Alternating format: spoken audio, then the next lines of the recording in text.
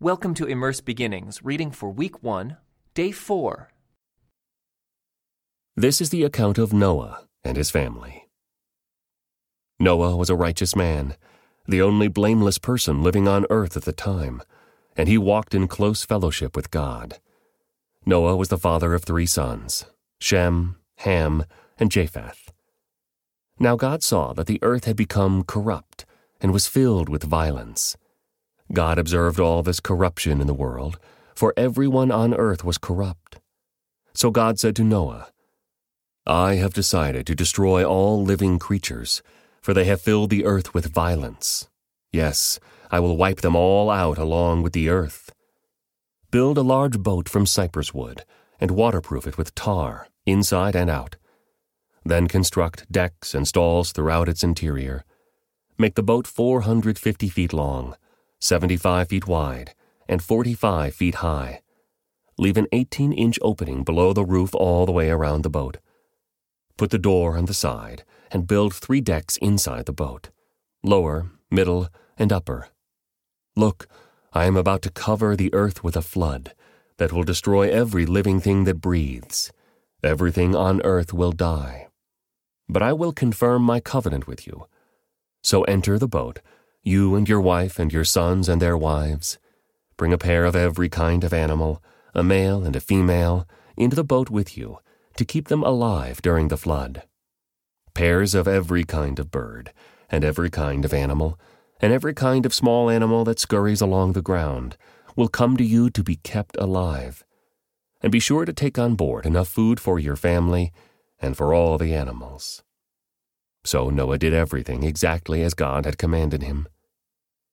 When everything was ready, the Lord said to Noah, Go into the boat with all your family, for among all the people of the earth I can see that you alone are righteous. Take with you 7 pairs, male and female, of each animal I have approved for eating and for sacrifice, and take 1 pair of each of the others. Also take 7 pairs of every kind of bird. There must be a male and a female in each pair, to ensure that all life will survive on the earth after the flood. 7 days from now, I will make the rains pour down on the earth. And it will rain for 40 days and 40 nights, until I have wiped from the earth all the living things I have created. So Noah did everything as the Lord commanded him. Noah was 600 years old when the flood covered the earth. He went on board the boat to escape the flood, he and his wife and his sons and their wives. With them were all the various kinds of animals, those approved for eating and for sacrifice, and those that were not, along with all the birds and the small animals that scurry along the ground. They entered the boat in pairs, male and female, just as God had commanded Noah. After 7 days, the waters of the flood came and covered the earth. When Noah was 600 years old, on the 17th day of the 2nd month, all the underground waters erupted from the earth, and the rain fell in mighty torrents from the sky. The rain continued to fall for 40 days and 40 nights. That very day Noah had gone into the boat with his wife and his sons, Shem, Ham, and Japheth, and their wives. With them in the boat were pairs of every kind of animal, domestic and wild, large and small, along with birds of every kind. 2 by 2 they came into the boat, representing every living thing that breathes. A male and female of each kind entered, just as God had commanded Noah. Then the Lord closed the door behind them. For 40 days, the flood waters grew deeper, covering the ground and lifting the boat high above the earth. As the waters rose higher and higher above the ground, the boat floated safely on the surface. Finally, the water covered even the highest mountains on the earth, rising more than 22 feet above the highest peaks. All the living things on earth died. Birds, domestic animals, wild animals, small animals that scurry along the ground, and all the people. Everything that breathed and lived on dry land died. God wiped out every living thing on the earth, people, livestock, small animals that scurry along the ground, and the birds of the sky. All were destroyed. The only people who survived were Noah and those with him in the boat. And the floodwaters covered the earth for 150 days. But God remembered Noah and all the wild animals and livestock with him in the boat. He sent a wind to blow across the earth, and the floodwaters began to recede. The underground waters stopped flowing, and the torrential rains from the sky were stopped. So the floodwaters gradually receded from the earth. After 150 days, exactly 5 months from the time the flood began, the boat came to rest on the mountains of Ararat. 2.5 months later, as the waters continued to go down, other mountain peaks became visible. After another 40 days, Noah opened the window he had made in the boat and released a raven. The bird flew back and forth until the floodwaters on the earth had dried up.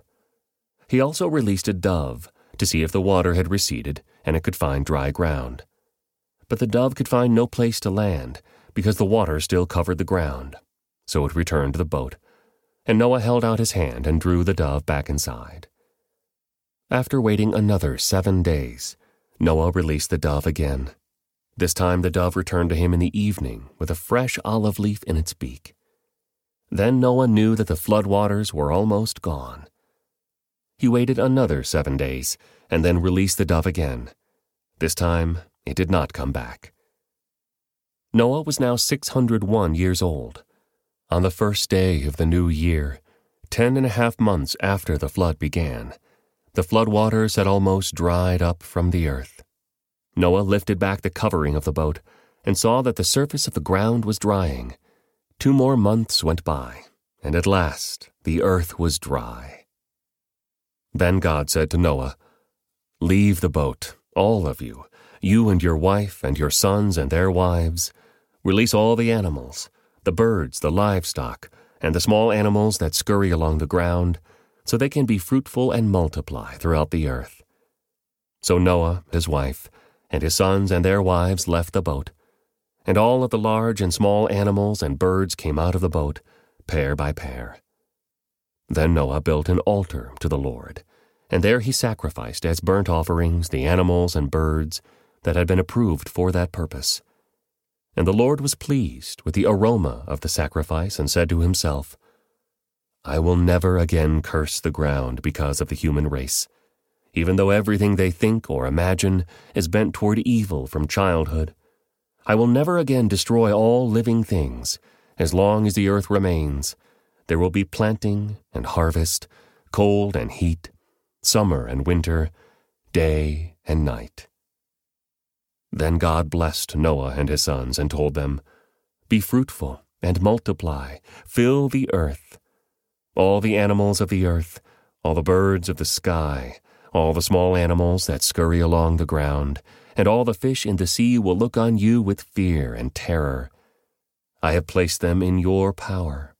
I have given them to you for food, just as I have given you grain and vegetables. But you must never eat any meat that still has the lifeblood in it. And I will require the blood of anyone who takes another person's life. If a wild animal kills a person, it must die. And anyone who murders a fellow human must die. If anyone takes a human life, that person's life will also be taken by human hands. For God made human beings in his own image.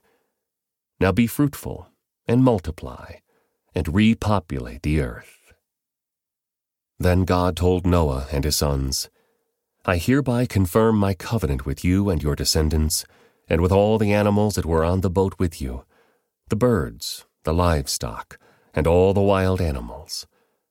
Every living creature on earth.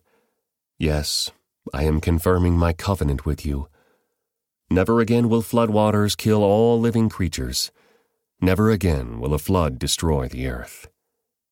Then God said, "I am giving you a sign of my covenant with you and with all living creatures, for all generations to come. I have placed my rainbow in the clouds. It is the sign of my covenant with you and with all the earth. When I send clouds over the earth, the rainbow will appear in the clouds, and I will remember my covenant with you and with all living creatures. Never again will the floodwaters destroy all life. When I see the rainbow in the clouds, I will remember the eternal covenant between God and every living creature on earth. Then God said to Noah, "Yes, this rainbow is the sign of the covenant I am confirming with all the creatures on earth." The sons of Noah who came out of the boat with their father were Shem, Ham, and Japheth. Ham is the father of Canaan. From these three sons of Noah came all the people who now populate the earth. After the flood, Noah began to cultivate the ground, and he planted a vineyard. One day he drank some wine he had made, and he became drunk and lay naked inside his tent. Ham, the father of Canaan, saw that his father was naked and went outside and told his brothers. Then Shem and Japheth took a robe, held it over their shoulders, and backed into the tent to cover their father. As they did this, they looked the other way so they would not see him naked. When Noah woke up from his stupor, he learned what Ham, his youngest son, had done. Then he cursed Canaan, the son of Ham. "May Canaan be cursed. May he be the lowest of servants to his relatives." Then Noah said, "May the Lord, the God of Shem, be blessed, and may Canaan be his servant. May God expand the territory of Japheth. May Japheth share the prosperity of Shem, and may Canaan be his servant." Noah lived another 350 years after the great flood. He lived 950 years, and then he died. This is the account of the families of Shem, Ham, and Japheth, the three sons of Noah. Many children were born to them after the great flood. The descendants of Japheth were Gomer, Magog, Madai, Javan, Tubal, Meshech, and Tyrus. The descendants of Gomer were Ashkenaz, Riphath, and Togarmah. The descendants of Javan were Elisha, Tarshish, Kittim, and Rodanim. Their descendants became the seafaring peoples that spread out to various lands, each identified by its own language, clan, and national identity. The descendants of Ham were Cush, Mizraim, Put, and Canaan. The descendants of Cush were Seba, Havilah, Sabta, Raamah, and Sabteka. The descendants of Raamah were Sheba and Dedan. Cush was also the ancestor of Nimrod, who was the first heroic warrior on earth. Since he was the greatest hunter in the world, his name became proverbial. People would say, "This man is like Nimrod, the greatest hunter in the world." He built his kingdom in the land of Babylonia, with the cities of Babylon, Erech, Akkad, and Calneh. From there he expanded his territory to Assyria, building the cities of Nineveh, Rehoboth-ir, Calah, and Resen, the great city located between Nineveh and Calah. Mizraim was the ancestor of the Ludites, Anamites, Lehabites, Naphtuhites, Pathrusites, Caslahites, and the Caphtorites, from whom the Philistines came. Canaan's oldest son was Sidon, the ancestor of the Sidonians. Canaan was also the ancestor of the Hittites, Jebusites, Amorites, Girgashites, Hivites, Archites, Sinites, Arvadites, Zemarites, and Hamathites. The Canaanite clans eventually spread out, and the territory of Canaan extended from Sidon in the north to Gera and Gaza in the south, and east as far as Sodom, Gomorrah, Admah, and Zeboim, near Lasha. These were the descendants of Ham, identified by clan, language, territory, and national identity. Sons were also born to Shem, the older brother of Japheth. Shem was the ancestor of all the descendants of Eber.